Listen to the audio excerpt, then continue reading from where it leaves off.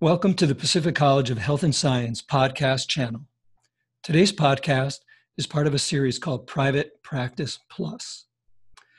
The purpose of this podcast is to provide acupuncturists and other independent healthcare providers with ideas to expand their practices.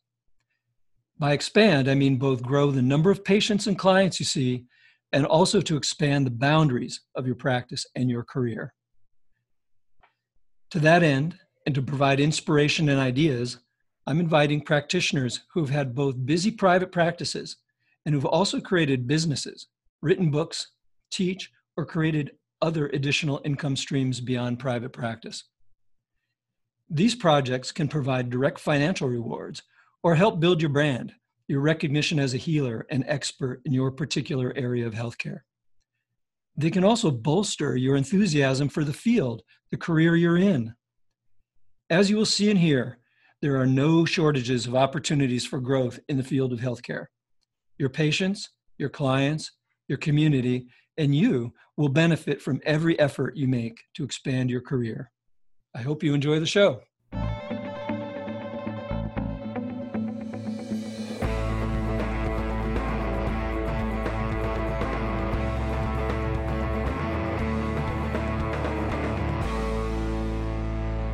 My first guest in this series is longtime friend of Pacific College and Pacific Symposium, Jake Fradkin. Jake was at the first Pacific Symposium in 1989. I still remember him guiding the audience in a Qigong exercise tracing the meridians. Jake has trained in Korean and Japanese acupuncture since 1975 and Chinese herbal medicine since 1982, including 1 year of advanced training in Beijing. He's the author of Essential Chinese Formulas, Chinese Herbal Patent Medicines, and TCM Case Studies in Autoimmune Disease with Dr. Sheng Ping for People's Medical Publishing House. Jake has a wonderful, extensive e-learning course on Pacific's Center for Lifelong Learning on the integration of traditional Chinese medicine and functional medicine. And I encourage you to check it out. We'll post the link in show notes. So welcome, Jake. Thanks for joining me from your beautiful home in Boulder, Colorado. I'm honored to be the first in the series. Well, we're honored to have you. You've certainly set a standard for the theme of this podcast series. As both a successful private practitioner, seeing patients still, as well as having numerous other business ventures. And so I thought maybe you could start by telling us a little bit about just the balance that you keep between all those different activities. You know, maybe what proportion is still private practice, and then, you know, your authorship, your herbal line, your public speaking, all those things. Well, when I started, which was when you started, Jack, this was like we started in the late 70s, you know, and early 80s. And there was three kinds of pioneers back then. And one of them went on to start schools. One of them went on to start herbal companies like John Scott. And others went on to just dedicate themselves to clinical practice. And if I was to put myself in any of those categories, it would be the clinical practitioner. And everything that I have done has come out of that. Everything is based on my clinical practice. So I see myself as a clinician first. I'm still a clinician. When I write my books, it was for other clinicians. When I taught classes, it was to help create clinicians. So that's always been my focus. It's always been my focus. Sometimes I wished, I wish I had started a school, or I wish I had started an herbal company. But I like what I do. I'm now 71 years old. I started practice charging money when I was 30. So I started training when I was 25. About age 30, I started charging money. So I've been in this 40 years now. And I've stopped teaching, about a year and a half ago. I stopped teaching. I stopped pretty much writing also. So now I consider myself to be semi-retired. I work 3 days a week. My clinic is in my home. My wife, Dominique, runs the clinic, runs all the businesses. And we see patients Monday, Wednesday, and Friday, which means I don't have to shave 2 days in a row. It's really nice to work a day and then the next day off. There we go. Personal goals for all the males in the audience. Really. So I think I have a really good life. I just have one treatment room. We had a kind of that picture of the fire. We had a regular clinic with 3 treatment rooms, and I had interns, and I was running around with my head cut off. And about 20 years ago, that clinic burned down. It was burned to the ground, and I moved into my wife's architectural offices in the house temporarily, and I have never left. Yeah. I have the best coffee in town. I have my dog. I have, I had my kids growing up, and so I really have the life of Riley, Yeah, that's a really nice model. Would you think that if you were doing that 20 years ago, would the one treatment room support your lifestyle? Would that pay the rent? Well, it did. It did, because 20 years ago, I was now reduced from 3 treatment rooms to 1 treatment room. Yeah. But I made a decision very long ago that I would specialize in internal medicine, that I would not specialize in physical medicine. And in physical medicine, I think you can have 2 rooms or 3 rooms and move around. But with what I do, a lot of it is herbal medicine. Yeah. And I do a special kind of acupuncture. The 1 room works really well for me. Now, for your grad students, I mean, I don't know if that's the best economic model. It's worked for me because 25% of my income is pharmacy.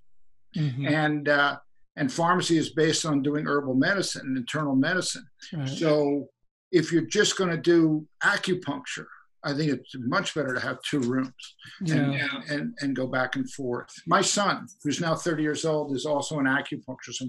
Congratulations. That's really great to hear. Practiced a couple of years. He's just kicked butt, just does physical medicine. And he studied with Whit Reeves. I think he studied with Matt Callison. He studied a lot of systems, including Tui Na, and all he does is physical medicine.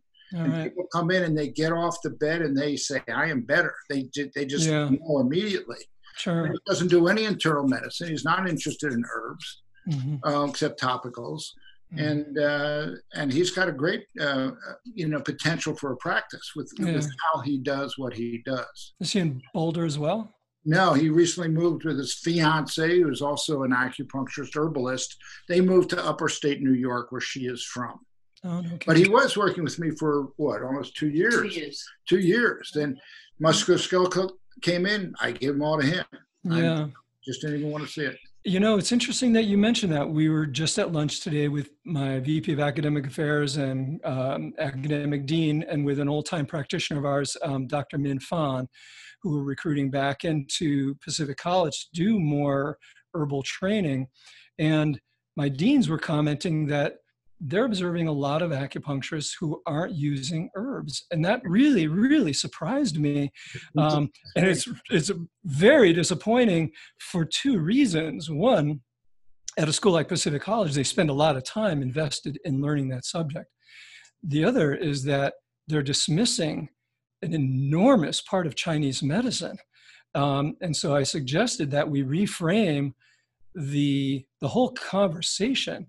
Rather than saying you need to study herbs, it's, do you want to be able to treat internal disorders? Do you want to be able to treat infertility, dysmenorrhea, digestive complaints, the whole range of internal medicine that there is?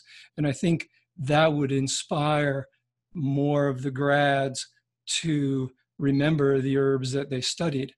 And I mean, there are so many resources that they can reach out to supplement their library, let's say, in their clinic. So they don't have to remember everything.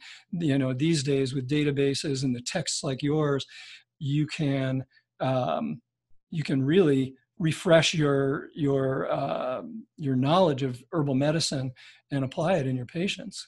So again, I just was very surprised.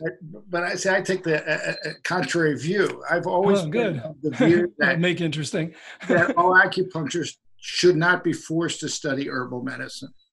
I'm not for forcing anybody to do anything they don't want, but the model in China, which is you do an acupuncture training 3 years, and then if you do herbal medicine, you do another 2 to 5 years.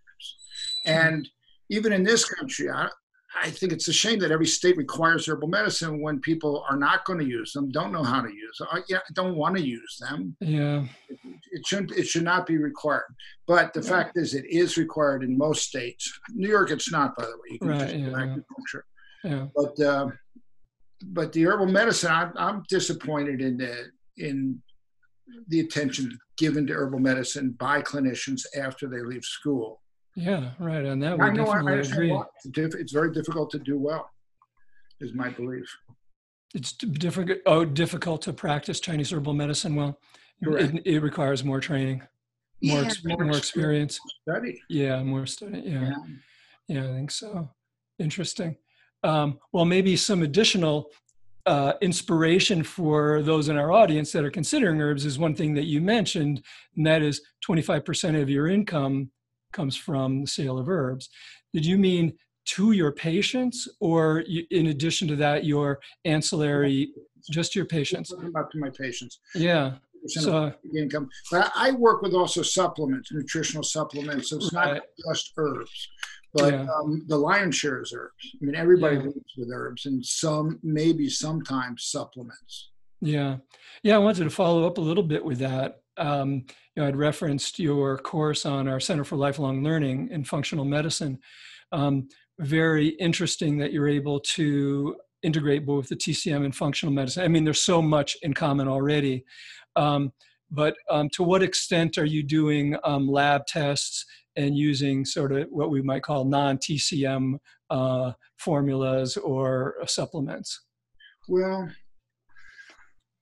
that's a good question. I mean, what happens with the supplements is the herbs is still the foundation. So what's unique about my functional medicine course is that we talk about the subjects of functional medicine and relevant lab testing, but then we focus on the Chinese herbal approach to treat those problems, because my belief, my clinical experience is Chinese herbs are much more powerful than nutritional medicines. They really are. And that naturopaths and DCs who are just using nutritional supplements their patients are spending a lot of money and they're not getting the results that they're promised. So they're taking like 10, 12 products a day, and it's really inefficient. Whereas if the herbal medicine is the foundation and then the supplements support that, it's much more efficient. So how about I think it might be interesting a real quick case study, just like, where the what kind of Chinese medicine formula and what kind of nutritional supplement has a synergistic effect. Okay, so I mean, a lot of people have loose stools. I mean, they're coming with diarrhea or loose stools, and they want to be treated for this. And there are certain Chinese herbal formulas that I keep coming back to over and over and over again. Wu Mei San, which was a Shannon Lung formula, and it's really old, is a great formula for diarrhea related to either parasites or dysbiosis. And then we add to that a patent medicine called Huanglian Su, which is a pharmaceutical extract of Coptic Huanglian, hard to get now, getting harder to get, although Plum Flower offers a version. It's really good for SIBO. You hear about small intestine bowel bacterial overgrowth, and it responds really well to Huanglian Su. So those are two Chinese medicines that we'll start with. Now, we can reinforce that with products from Zymogen or Thorne or Designs for Health. They all have products that'll deal with, intestinal upset due to microbes and so on. So that's how I integrate. I'll use the Chinese herbs to attack it from a Chinese Zang Fu basis, and then the naturopathic functional nutritional medicines that are evidence supported. I mean, think about Zymogen and Thorne and Designs for Health and all these other companies, is they're all going back to the evidence, and you can't, they'll come up with a very original thing. Who knew zinc was good for peptic ulcer, right? But they have a special zinc extract that is good for peptic ulcer, and so I will always integrate medicines like that. That's how I work the practice. We'll usually take functional nutritional products with Chinese herbal formulas. Rarely do I use herbs in isolation. So I'll give either a product from one of the companies like Golden Flower, Con, or Herbal Times, or so on. And I'll give a nutritional supplement based on some sort of evidence. Gotcha. How long have you had this approach? At least 30 years. Oh, no kidding. Yeah. Oh, I was lucky. When I started recent. practice, I ended up in New Mexico, Santa Fe, and I had two medical doctor and one chiropractor partners who were totally into functional medicine. Okay. So they were exposing me to these medicines. Yeah, well, that's quite early. And practice was very slow down there because everybody was broke. So we had a lot of time to cross-pollinate each other and talk to each other about what we would do for problems if they ever happened to come in the door. You know? Yeah. Well, let me pick up on that and ask you a little bit about your inspiration and role models. You know, you've been an inspiration for so many in our field now, the second and third generation of acupuncturists, but who came before you?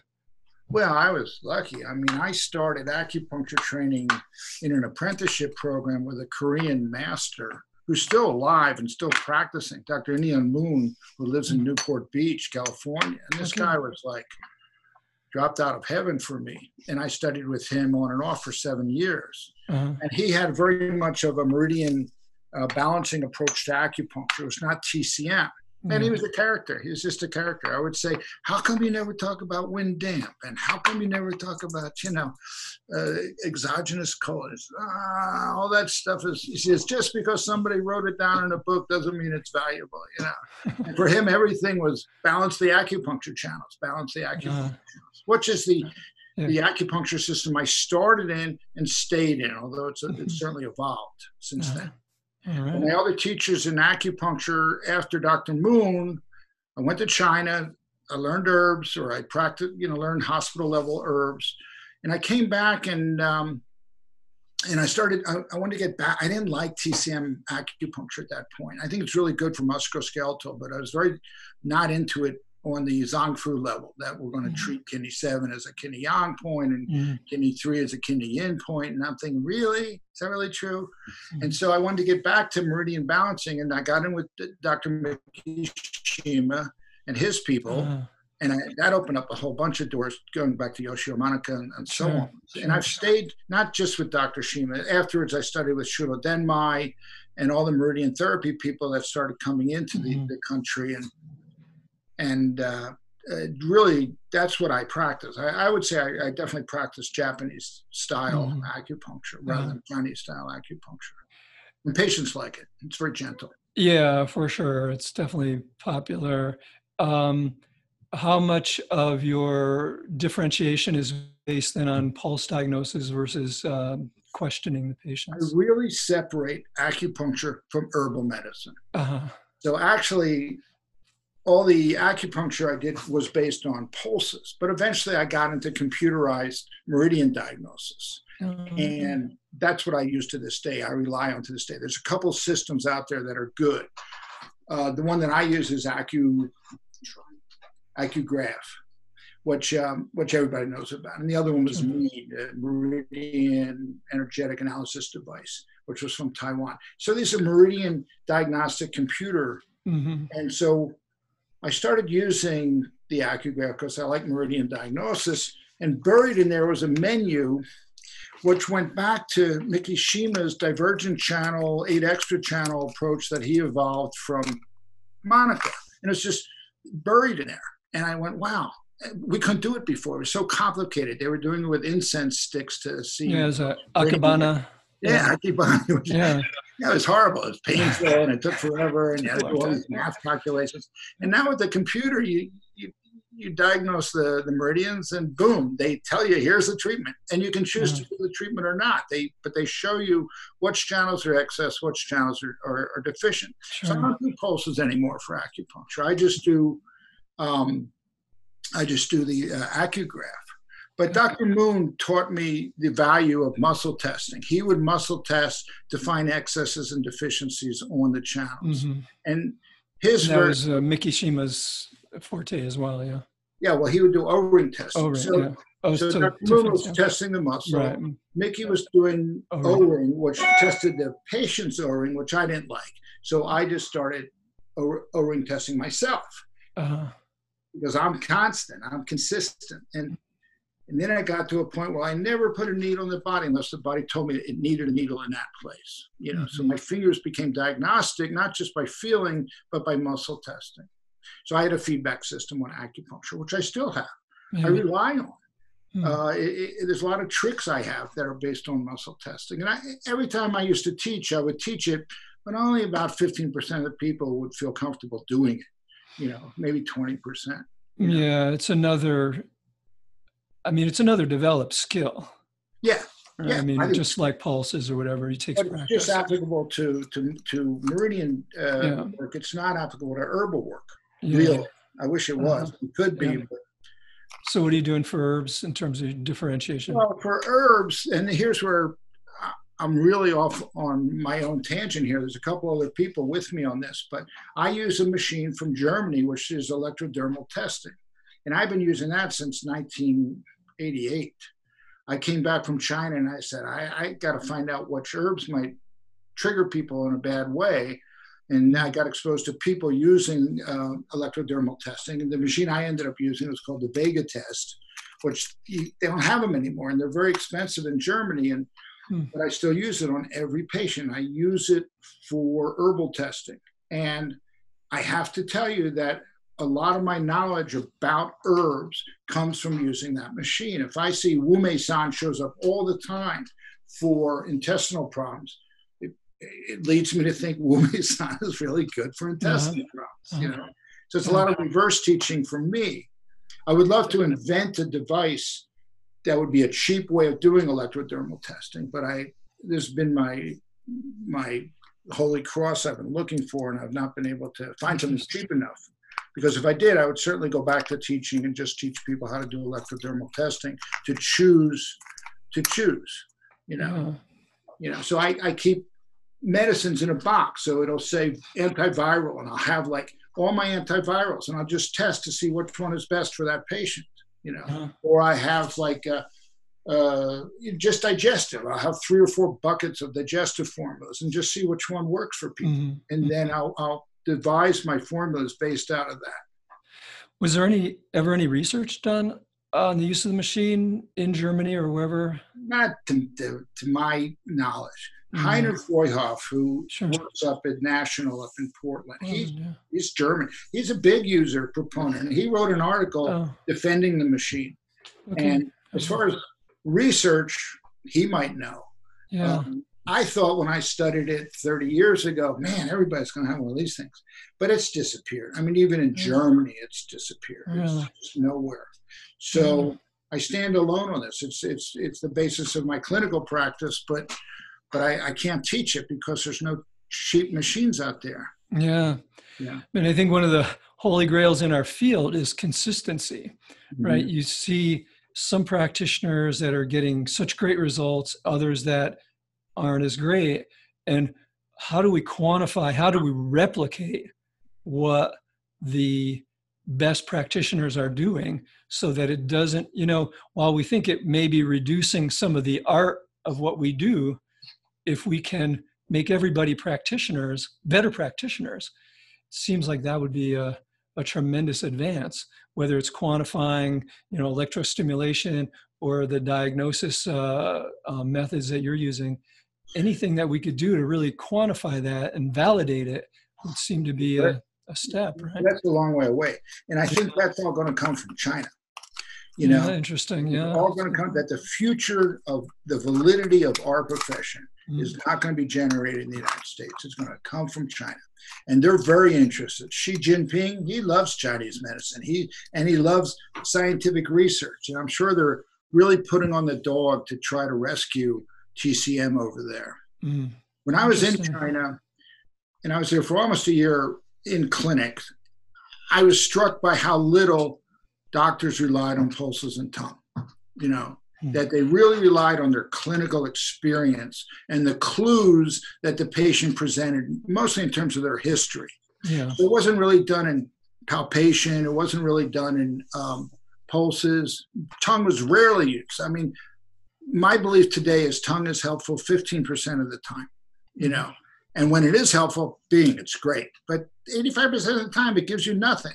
And I saw that in China. They paid very little attention to it, but their clinical skill was the clues that the patient gave them. Sure. So there was a book I worked on. This was the TCM autoimmune I mentioned book, that with Chongping Publishing House. Yeah. And this was a privilege for me to work on. Basically, there's a very famous doctor in Chengdu who does autoimmune, and he wrote case histories. And I just basically made his book, readable, translate it.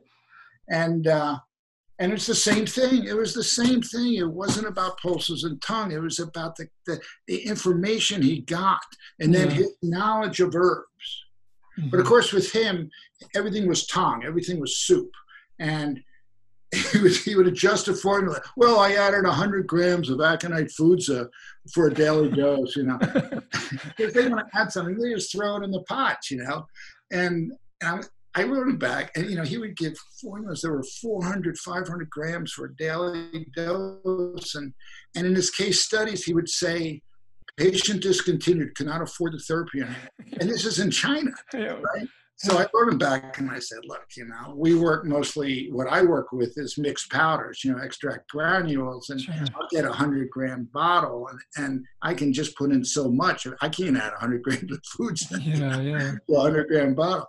And I wrote him back and I said, no one's going to take those kind of doses here. Uh-huh. And he said, well, you'll never get any results then. Interesting. Yeah. Well, speaking of herbs, you have your own herb line. And I noticed that you mentioned that they're stronger than other tinctures. Is that, what makes them strong? Is it more of the herb in each bottle, or is it a stronger extract? Yeah, well, I can tell you what's your source for the herbs? I'd like to hear more about them. The line started when the SARS epidemic happened. So 17 years ago, we now know that. Right. And so I was teaching about SARS and how the Chinese were treating it. And basically, I realized that the Chinese were telling everybody via television and newspapers, take these herbs, take these formulas. And they had generated a couple of formulas that they didn't provide to people. They said, but they listed the ingredients and the percentages. And they said, here's a formula for prevention. Here's a formula for treatment. And so those were my first two products. And one came out it was called Clear Toxin. And the other one was called Immune Plus. And originally they were called Swine Season Immune Plus. And then it was called Swine Season Clear Toxin. And then the FDA sent out notices to everybody. You can't use the word flu. You can't use the word swine. You can't use the word pig, because you're taking advantage of a vulnerable society. So we changed the labels. But those were my first two formulas. And my formulas originally were things I commonly made. So when I lived in Santa Fe, I learned how to do herbal extracts from the Western herbalists that were living these were the guys doing it, and they taught me how to do it. And I ended up doing extracts. If you go to Whole Foods, a typical alcohol extract will have about 25 grams of herbs, and it'll have about 25% alcohol. Okay, that's your typical. You got to be 21 to buy that. What's that? I said you have to be 21 to buy that. Yeah, that's funny. And then, but they would cook it for 2 weeks, so they could extract a lot more out of it. So my friend in Santa Fe said, you can do a quick turnover here. So we put in 100 grams of herbs and 50% of alcohol. And that's still. And so this is made by Vitality Works in Albuquerque, New Mexico. And they make every herbal tincture that you see on any shelf of any over-the-counter line, whether it's Whole Foods or Natural Grocers or anybody. He makes them. They make them. So he makes my tinctures also. And he says, these are the strong. I insisted. I want 100 grams of herbs, 50% alcohol per bottle. He said, these are the strongest things we make. He says, these are really strong. So they are really strong. And, and I think they're what they call, they're like the cost of other people's tinctures, Gotcha. All right. So you get the raw herbs from China Well, delivered yeah, to Vitality I Herbs get them and from sent. California, Oh, yeah. and they're all not tested. Yeah. I use the importers. I Yeah. particularly I use new herbs. I use plum flower, and you these herbs are tested. There's Yeah. laboratory backup, if Yeah. batch That's backup. good. So Right.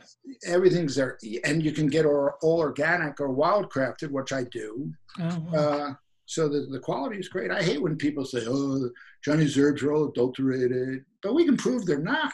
Yeah. We Oh, can that's prove good. they're clean. Yeah. Yeah. Good. So Good to know. yeah. Yeah.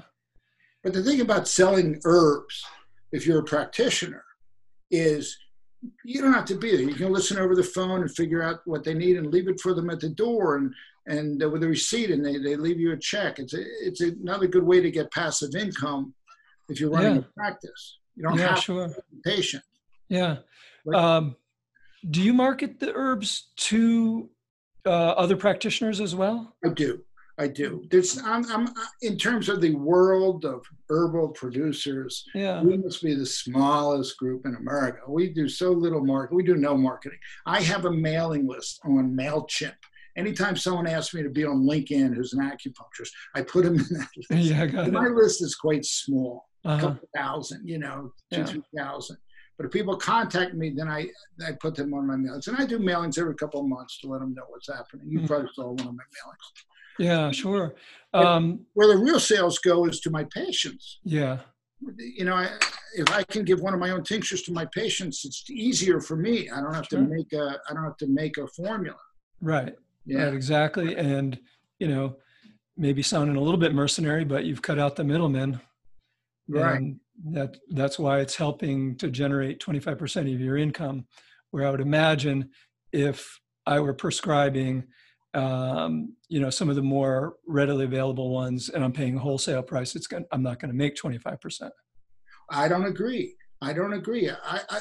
Before we started selling our own products, we were just selling everybody else, and we're still selling everybody. Yeah. I carry everybody. I have a pharmacy with 500 products in it, and it's plum flower, and it's new herbs, and it's and it's golden flower, and it's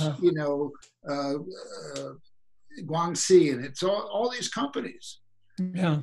And so patient doesn't just get charged his visit, he gets charged for medicines, and the typical patient will pay between $120 and $150 for a month's supply of what I want to give them. Mm-hmm. Okay, and half of that is mine.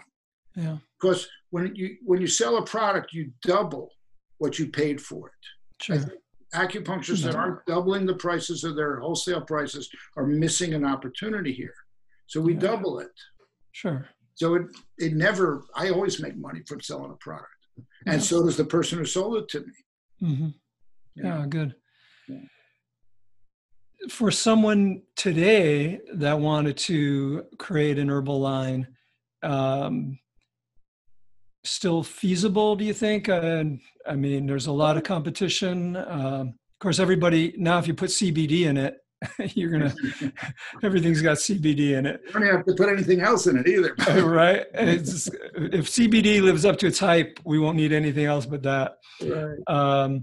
Yeah, how come you don't have a CBD line yet? I don't use it. I don't go there. I don't know enough about it to use it medically. Yeah. So don't go there.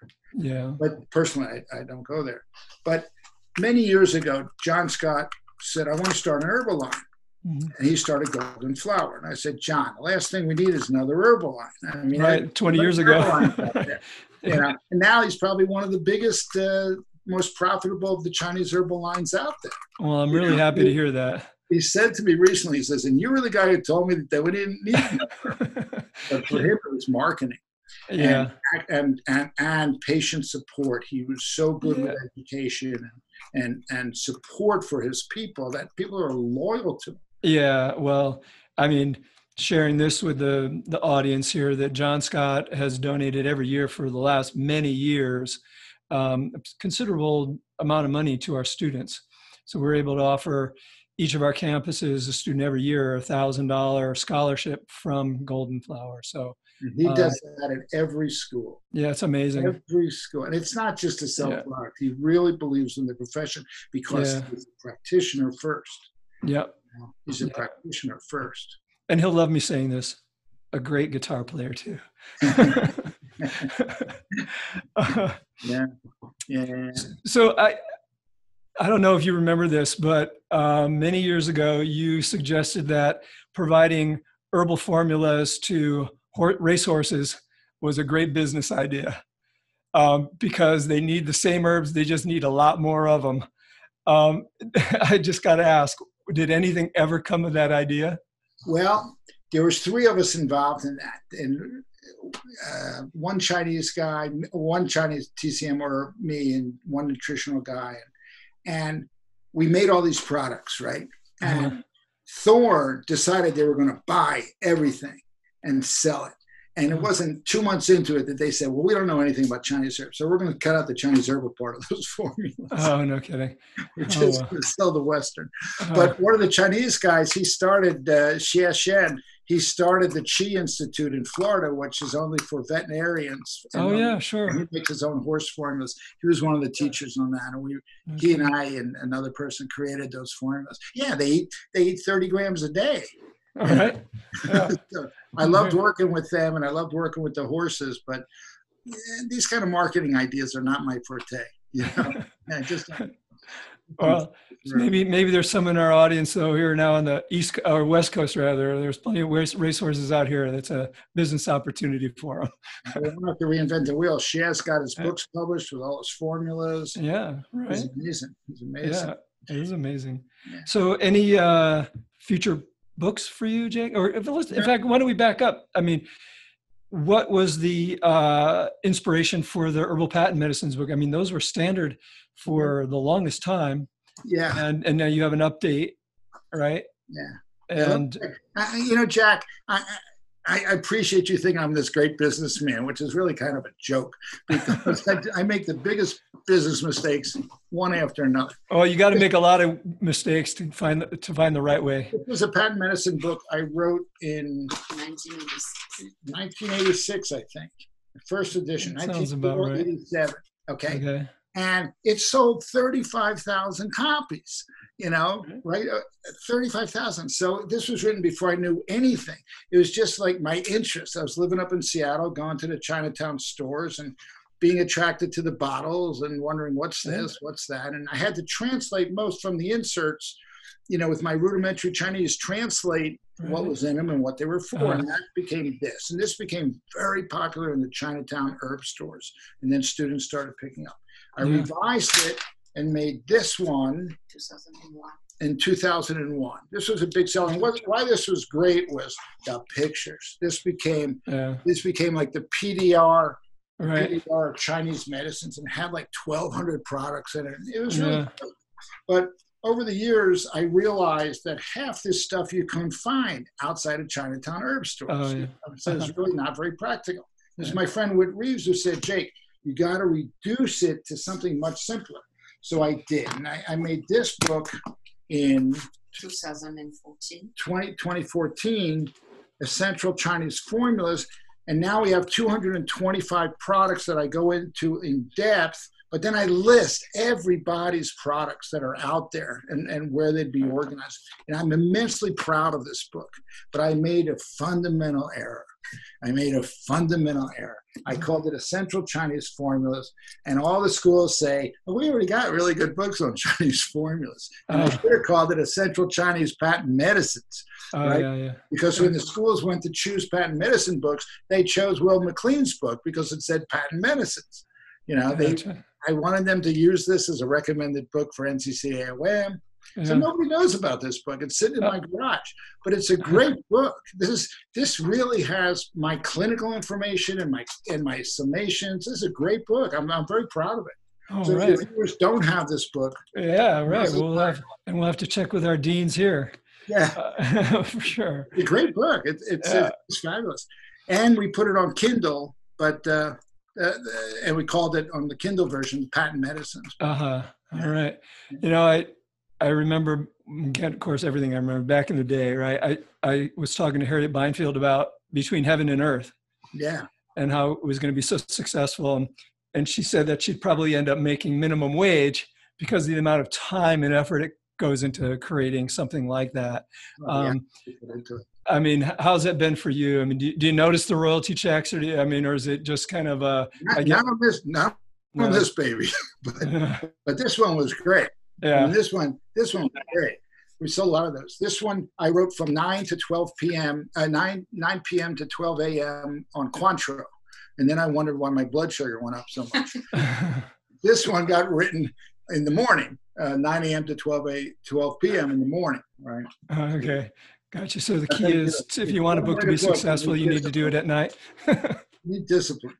Yeah, it is a routine, right? Yeah. And something to say. I mean, it's nice in the case of those books that your interests paralleled a need in the marketplace. Right? Yeah. And well, I was on the surf there as it was going, and I was teaching a lot. I was going once or twice a month to teach something about Chinese herbal products. And I would always sell books at my talks. Yeah. Interesting.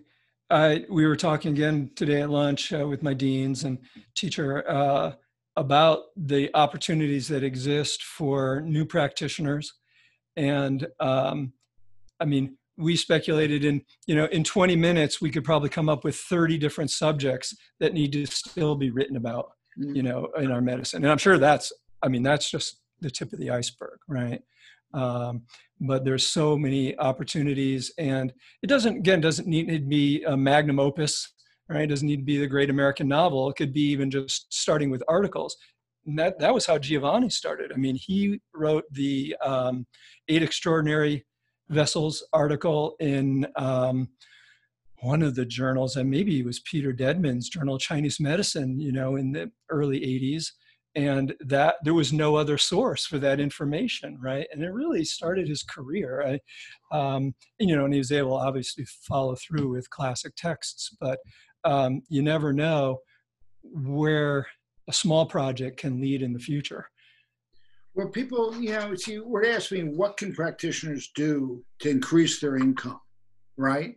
Mm-hmm. And well, first thing is you want to max out your patient load. And I said this to my son. I said, ask yourself, how much money do you need to accomplish your immediate needs? How many patient treatments will give you that? Mm-hmm. And just design your week in terms of, I need 20 treatments to do 20 treatments this week in order to meet my goal, mm-hmm. or whatever. And then you keep working up to that. And so the foundation is always the clinical practice. And then what you charge is based on what you can get and what you think is fair. Sure. And that's always your foundation, is your clinical practice. Then how do you build your clinical practice? Well, you give talks. You go and give talks or demonstrations. You go to gyms, you go to libraries. Yeah. You give demonstrations. If you can get somebody with a frozen shoulder and then they get off the table and now they're going like this. Yeah. They're going to compelling. Yeah. Especially in physical medicine. Yeah. And that's how I started. That's how I built up my practice, was giving little freebie talks. I'd give for newborn mothers. I'd give for certain subjects, and people would come and they just hear me talk about a subject with some amount of knowledge, and then they'd come as patients. Right. So giving talks was always the best way for me. Absolutely. I mean, they see you, hear you. Of course, public speaking is many people's greatest fear, but we have a real advantage in our medicine in that can be so visually compelling. And so you said demonstrations. An alternative is, the old slideshow. Now it's PowerPoint, right? But take pictures of acupuncture points, patients, herbs, moxa, cupping. It's all interesting, right? People love it. So you go into a room and say, I'm going to present a show on acupuncture, and will somebody just get the lights, right? And then you do the show. It's not so intimidating at that point, right? There's only 4 people in the audience. One of them will come. Totally. One of them will come. Yeah. It's worth it. you know. Right. Yeah, for sure. And then when you're done with your slideshow, turn on the lights and then you just answer questions. That's easy to do. Nobody expects that to be, the State of the Union and totally slick. It's just, you and me talking, right? Yeah. So the public speaking doesn't have to be as a fear-inspiring as many practitioners might think it is. Yeah. There's associations for every disease known to man. And you can find indexes of these. And I think the practitioners that are out there now, you may not even have to go to the city where that particular association is holding its meetings. Now you can have this kind of environment, right, where they just beam you in. This is the future. Right. So it's, yeah, you definitely, I think you hit it on the head, though. To build your practice, you have to get out there. But to the best of my knowledge, there hasn't been a pill invented that cures all the stuff that acupuncture and Chinese herbs can help. So there's still tremendous opportunity.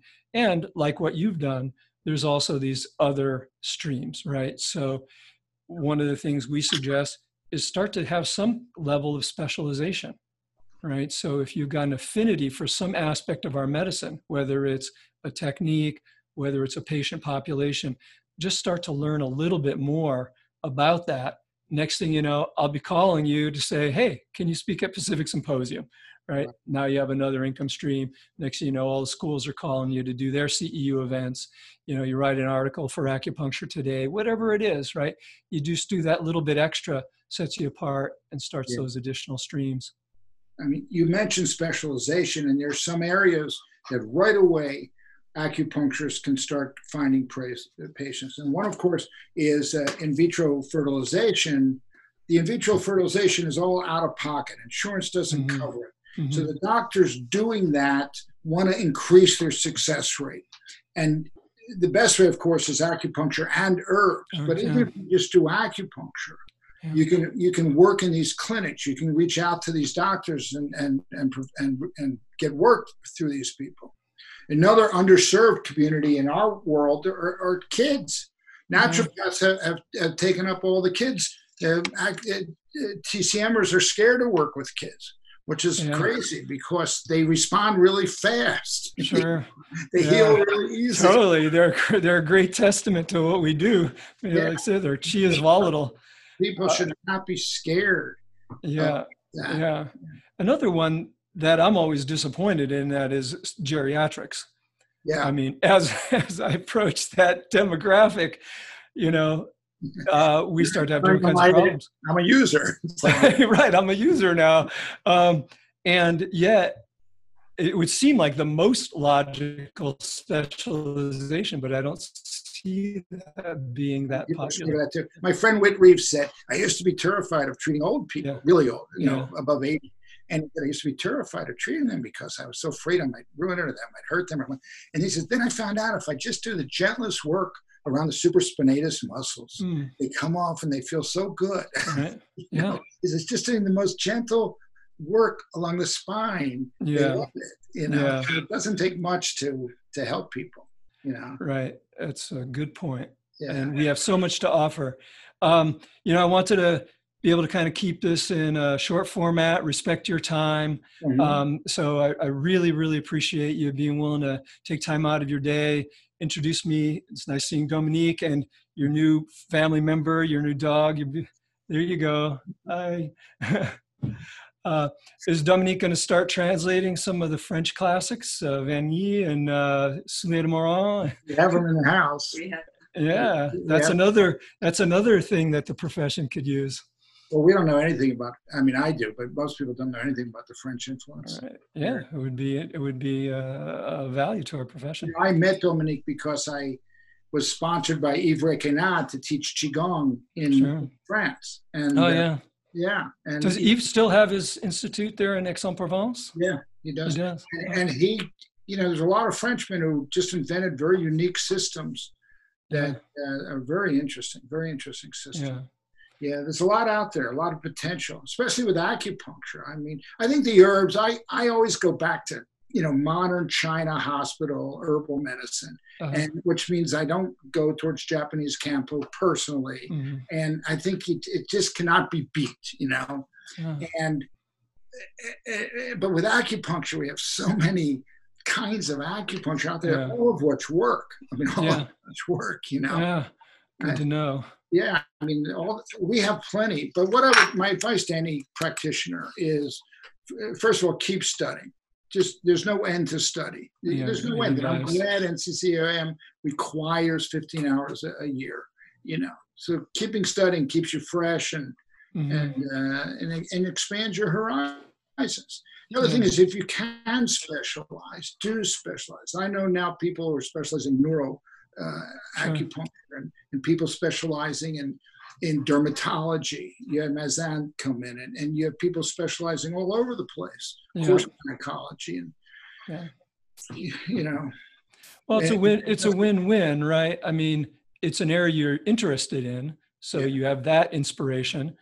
It makes you better at treating the patients that you're seeing because you're specialized in it, and it sets you apart. So there's a lot of reasons to do that. If I can make one more plug for myself, I mean, so one is I sell my own alcohol tinctures only to practitioners. I don't sell them to retail to the public. You can go to my website and see. And I think we can put a link up too when we send this out. So we're happy to do that, Jake. And then for Golden Flower, I created a children's line many years ago. Oh, nice. That has less alcohol. Yeah, it's close. Let's say it's for all children. I say it's for under 2-year-olds. You know, it's gotcha. Okay. 1-year-old, 2-year-olds. And so we have one for common cold. We have one for ear infection. We have one for cough. We have one for stomach upset. Nice. We have one for immune enhancement. And so they're really convenient. Kids love the taste, you know. Yeah. So I'll take those then too. Yours I'll use on the weekend. I know. Mine you got to roll up your sleeves, you know. But I give it to kids, you know. I tell them to put maple syrup in it or honey. There you go. You know? Hey, Jake, well, thanks again. I really appreciate your time. Nice seeing you, Dominique. And what's your dog's name? Anya. Anya's a star. She went to chase squirrels. Okay. Hey, man, we'll sign it off. I could talk to you forever, but we'll keep it in a normal format. Appreciate it. Take care. Bye-bye.